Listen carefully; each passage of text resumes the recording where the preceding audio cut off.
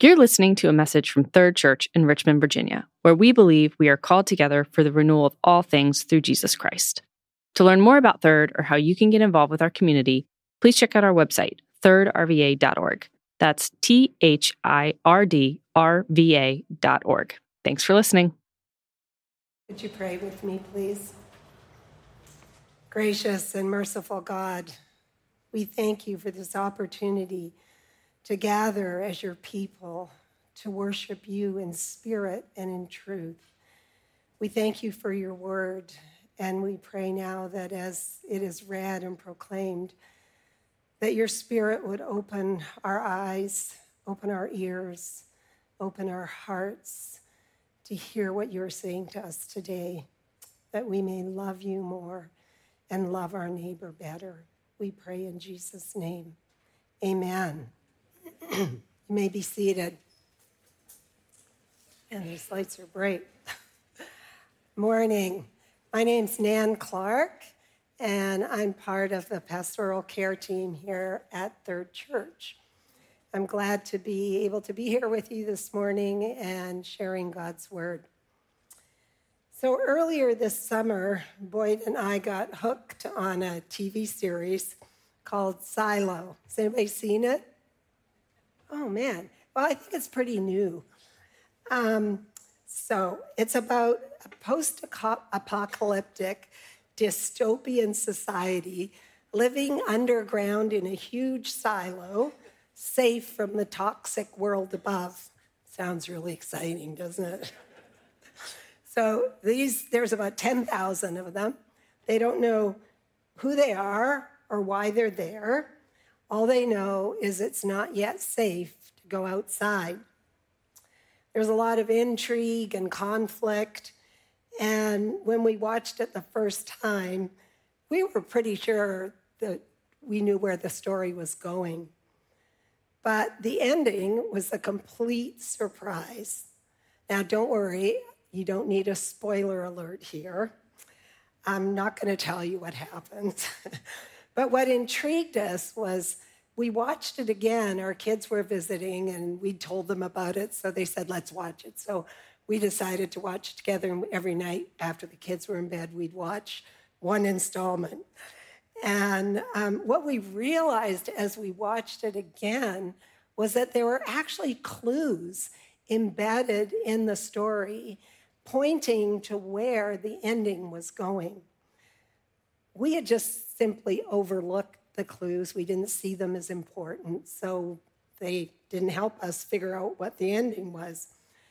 So a good story really always looks very different when you know the ending, when you reread it knowing the ending.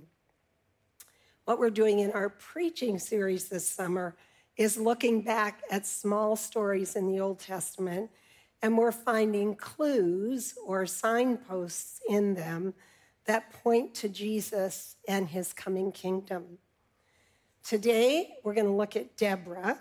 She's a character in the book of Judges. So we're going to do three things today. We'll look at the text as though we're reading it for the first time. And I know there may be many of us here today who actually are hearing it for the first time. I can't say that I've ever heard a sermon on Deborah, and the whole book of Judges is pretty depressing. It's not exactly on the top 10 preachable books of the Bible. But it is important for us to hear the text like the ancient Israelites would have.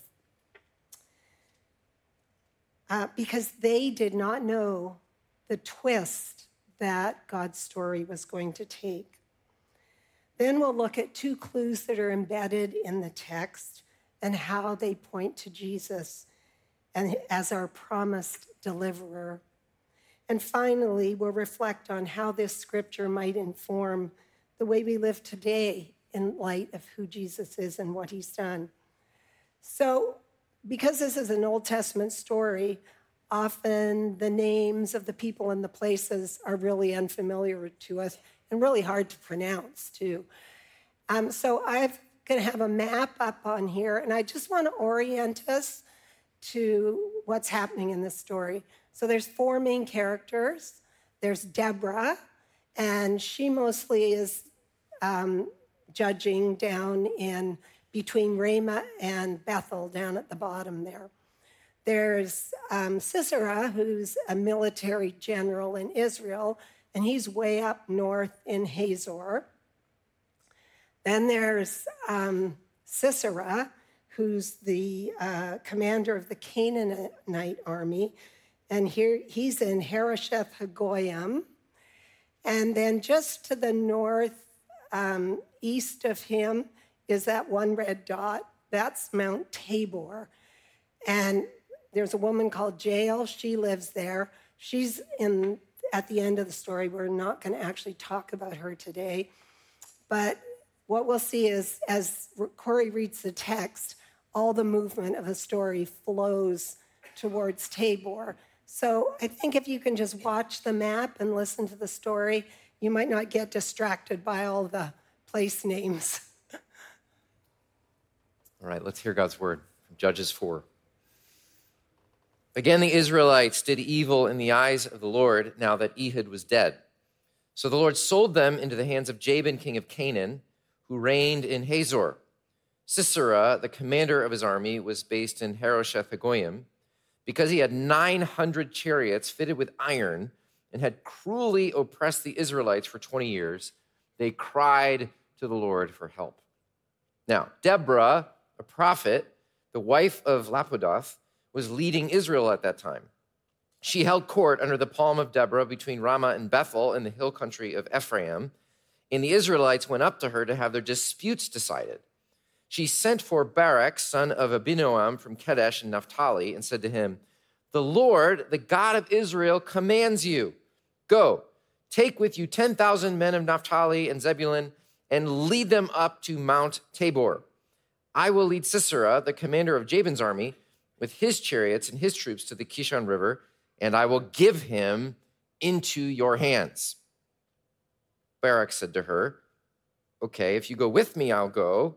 But if you don't go with me, I won't go." "Certainly I will go with you," said Deborah. "But because of the course you are taking, the honor will not be yours, for the Lord will deliver Sisera into the hands of a woman." So Deborah went with Barak to Kadesh. There Barak summoned Zebulun and Naphtali, and 10,000 men went up under his command. Deborah also went up with him. When they told Sisera that Barak, son of Abinoam, had gone up to Mount Tabor, Sisera summoned from Harosheth Hagoyim to the Kishon River all his men and his 900 chariots fitted with iron. You're supposed to feel really terrified there at that moment. Then Deborah said to Barak, "Go, this is the day the Lord has given Sisera into your hands. Has not the Lord gone ahead of you?" So Barak went down to Mount Tabor with 10,000 men following him. At Barak's advance, the Lord routed Sisera and all his chariots and army by the sword, and Sisera got down from his chariot and fled on foot. Barak pursued the chariots and the army as far as Harosheth Hagoyim, and all Sisera's troops fell by the sword, not a man left. Sisera, meanwhile, fled on foot to the tent of Jael. We're not going to read that little bit there. It's pretty violent. You can read it later. Jael really nails it, if you get what I mean. Or you can read that later. On that day, God subdued Jabin, king of Canaan, before the Israelites. People of God, this is the word of the Lord.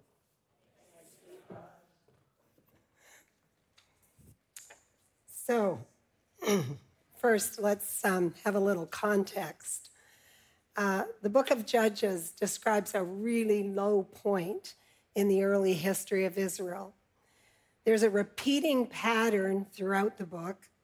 The people abandon God and worship idols. God allows a foreign nation to conquer and oppress them.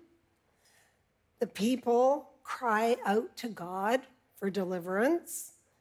God raises up a judge to deliver them, and they have peace until the death of the judge, and then the pattern starts again. The book describes over its course a downward spiral that finally ends tragically with anarchy and civil war. Deborah's the fourth of the 12 judges, and her story is in chapters 4 and chapter 5. Chapter 4 is the historical narrative. Chapter 5 is the poetic retelling of the story in a song that is attributed to Deborah and Barak. So let's look at Deborah as though we're reading about her for the first time. As the narrative opens, we learn that Jabin, the king of Canaan, has been oppressing Israel for 20 years. The commander of Jabin's army is Sisera, and he is terrorizing the Israelites. He has vastly superior technology. The Israelites do not stand a chance against his war machine. They're outnumbered and outpowered, and they know their situation is desperate. That's why they're crying out to God to deliver them from the Canaanites. In response to their prayers, the Lord raises up Deborah. Deborah's an unexpected choice. She's the only female of all the 12 judges. She's the only judge that we see adjudicating the disputes that people have. And since the author of Judges describes this period as a time when everyone does what is right in their own eyes, we can only imagine how many disputes she had to settle. Deborah's job is to adjudicate these disputes based on the covenant that God made with his people, and hopefully at the same time remind them of their promises to live in covenant faithfulness with the Lord. Presumably, the people come to her because they respect her wisdom and her authority with which she dispenses justice according to the law. I think it's also worth noting that in a society when the study and application of the law would have been restricted to men, her ability to discern and guide the people is truly amazing. Going the wrong way. Yep, here we go. So Deborah's also surprising in that she's the only judge who's a prophet. A prophet in the Old Testament is someone who speaks for God. In a time of chaos and unrelenting suffering caused by Israel's covenant unfaithfulness, Deborah remains faithful, trusting in God's goodness and faithfulness, despite all the evidence to the contrary.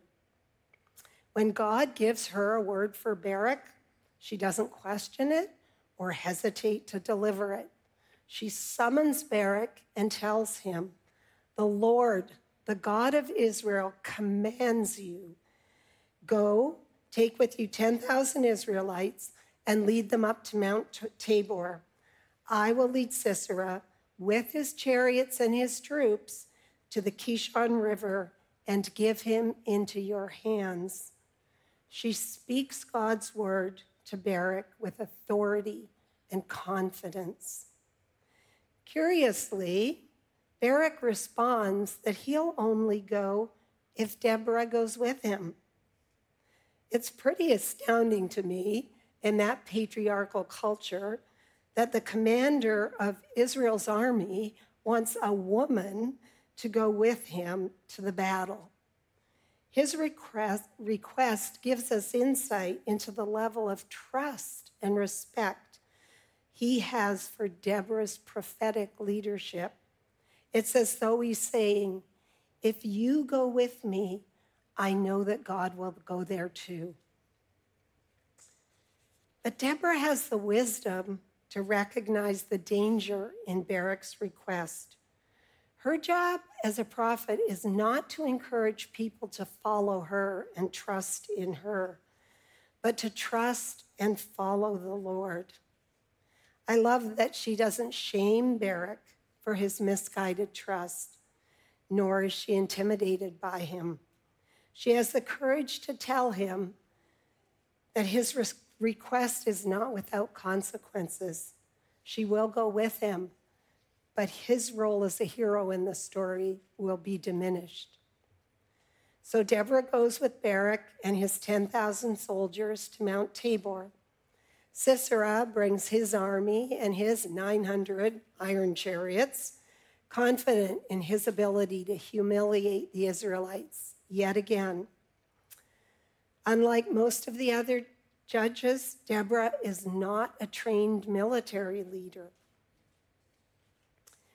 As a prophet, her job is to discern the right moment for Barak to lead the charge down the mountain, and then she commands him to go, trusting in God's promise to somehow enable the Israelites to defeat the enemy.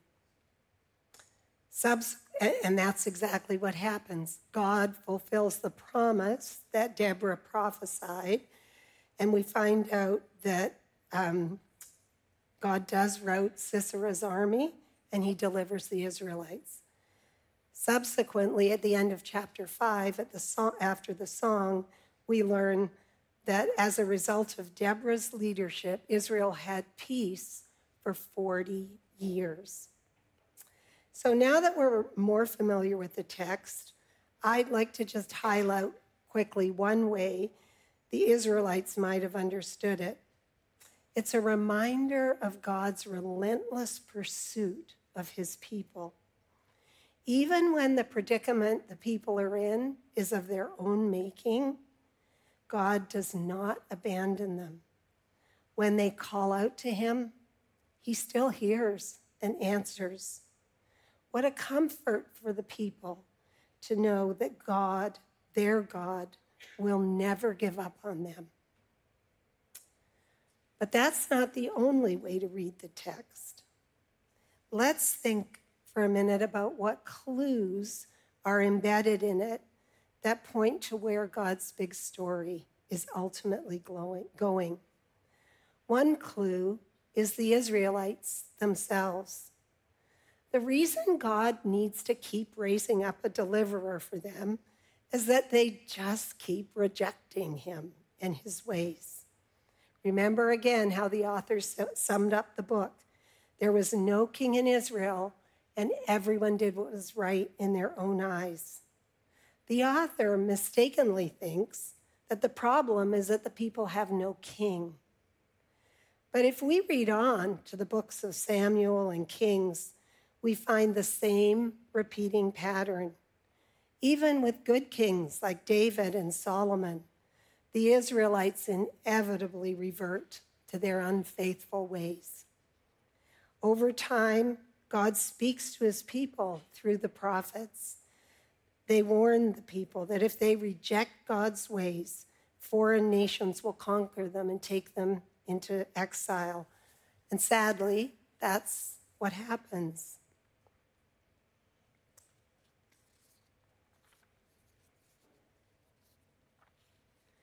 So are you starting to maybe see that the Israelites have a problem that no human judge or king can remedy? Foreign oppression is actually not their problem. It's just a symptom of their problem. The real problem is the intractable human desire for autonomy, to do what is right in their own eyes. To be sure, the Israelites do need someone to deliver them, but not from the Canaanites. They need someone who can deliver them from their own stubborn, willful hearts. Christians reread the Old Testament from the perspective of believing that Jesus is the only one who can deliver us from the lie that has plagued us since Adam and Eve, believing that we can be like God. Deborah herself provides the second clue. Deliverance can come in unexpected ways. Unlike the other judges, as we've said, Deborah is a woman, she's a prophet, and she's not a military leader. I love that all through Scripture, God seems to delight in surprising his people by the people he uses. We've seen that in our sermon series so far. We've seen Jacob, who was the younger son, but gets the blessing. We've seen Joseph, who was a real pain in the neck to his older brothers, and they sold him into slavery, but he ends up being the one to deliver his people. We've seen Moses, who was afraid of people, but became a great leader. And last week we saw Ruth, who was a foreigner, but was grafted into the bloodline of Jesus. All played important roles in the unfolding of God's story. But Jesus is an even greater surprise. And I'd like to look just for a few minutes at some of the ways he doesn't fit the mold of Israel's expected deliverer. He's not born in a palace, but he's born in a stable to humble parents with no social standing. He comes from the wrong side of the tracks. Remember when Philip goes to Nathanael and says, "We found the Messiah." And Nathanael says, "Can any good thing come out of Nazareth?" Couldn't believe it. Not possible.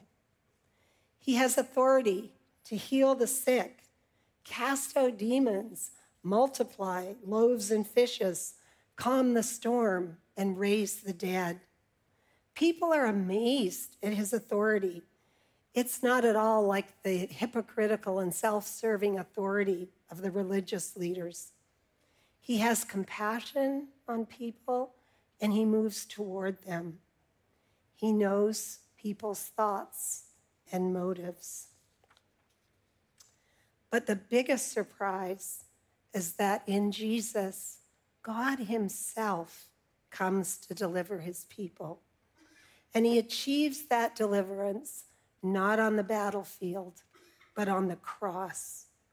It is there that Jesus does what no other judge, king, prophet, priest, or ruler could ever do. This isn't what the people are expecting. And they're in for an even big surprise. The deliverance Jesus brings is not just for the Jews. It's for all people, Jew and Gentile. This is where God's big story was always going. But we only see that when we reread Deborah in light of who Jesus is and what he's done.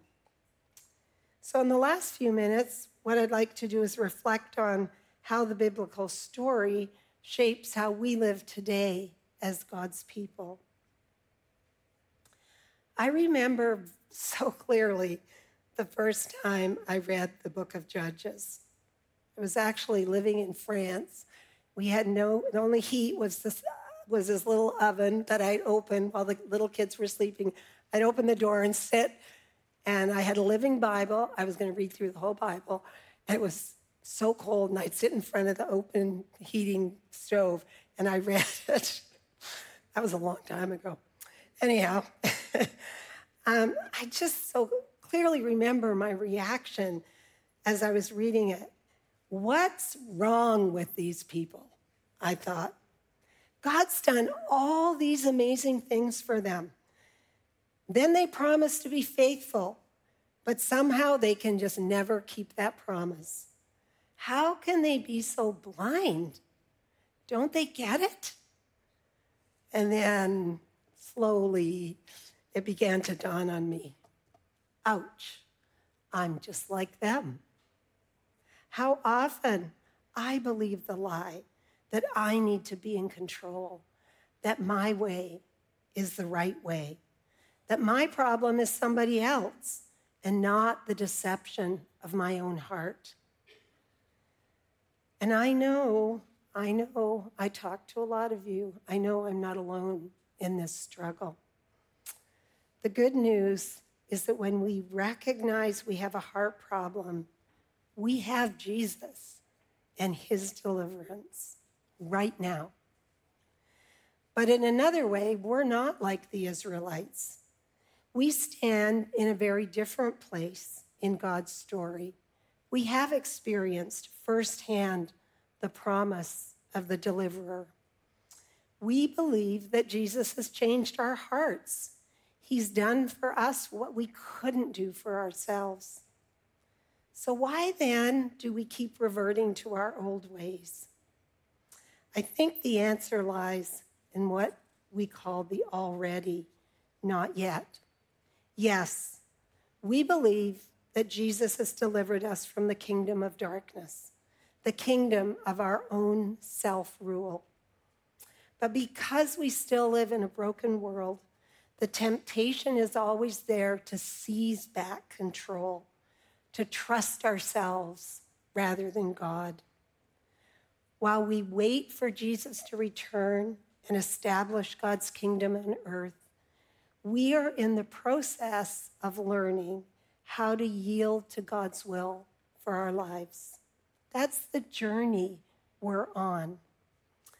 If we choose to see it, I really do believe that in all the circumstances and relationships in our lives, God is graciously exposing our hearts, not so we'll feel bad about ourselves, but so we'll live into the deliverance that is already ours. I know it's not easy, trust me. But the power of the Spirit within us enables us to say no to the illusion that we are in control and yes to trusting God. I've just sort of been mulling over this as I've worked on the sermon. What if we ourselves become clues or signposts for the people around us? Like Deborah, our lives can point people to Jesus and his power to deliver us from ourselves. Our lives can point to where God's as yet unfinished story is ultimately going. Folks, we're creatures. We are not the creator. Humbly recognizing who we are and yielding control to our faithful God is life-giving, both to us and to those around us. So I'd encourage you this week to reflect on where in your life God maybe is asking you to trust him. Where is he inviting you to be a clue or a signpost in his story? Maybe you're here today and you've never put your trust in Jesus. You may feel the Holy Spirit drawing you to do that. I'd encourage you to come up after the service, and Corey and I will be here to pray with you. Or if there's an area of your life where you're struggling to give up control, to trust God, we'd welcome you too, and we'd love to pray with you. Let's close in prayer. Merciful God, words seem so inadequate to express our gratitude for what you have done for us. You are patient and faithful, relentlessly committed to fulfilling your purposes for all creation. Thank you that you invite us to participate in your story. Give us eyes to see where you are working to change our hearts of stone and make them hearts of flesh, so that our lives will point to Jesus, the one in whose name we pray. Amen.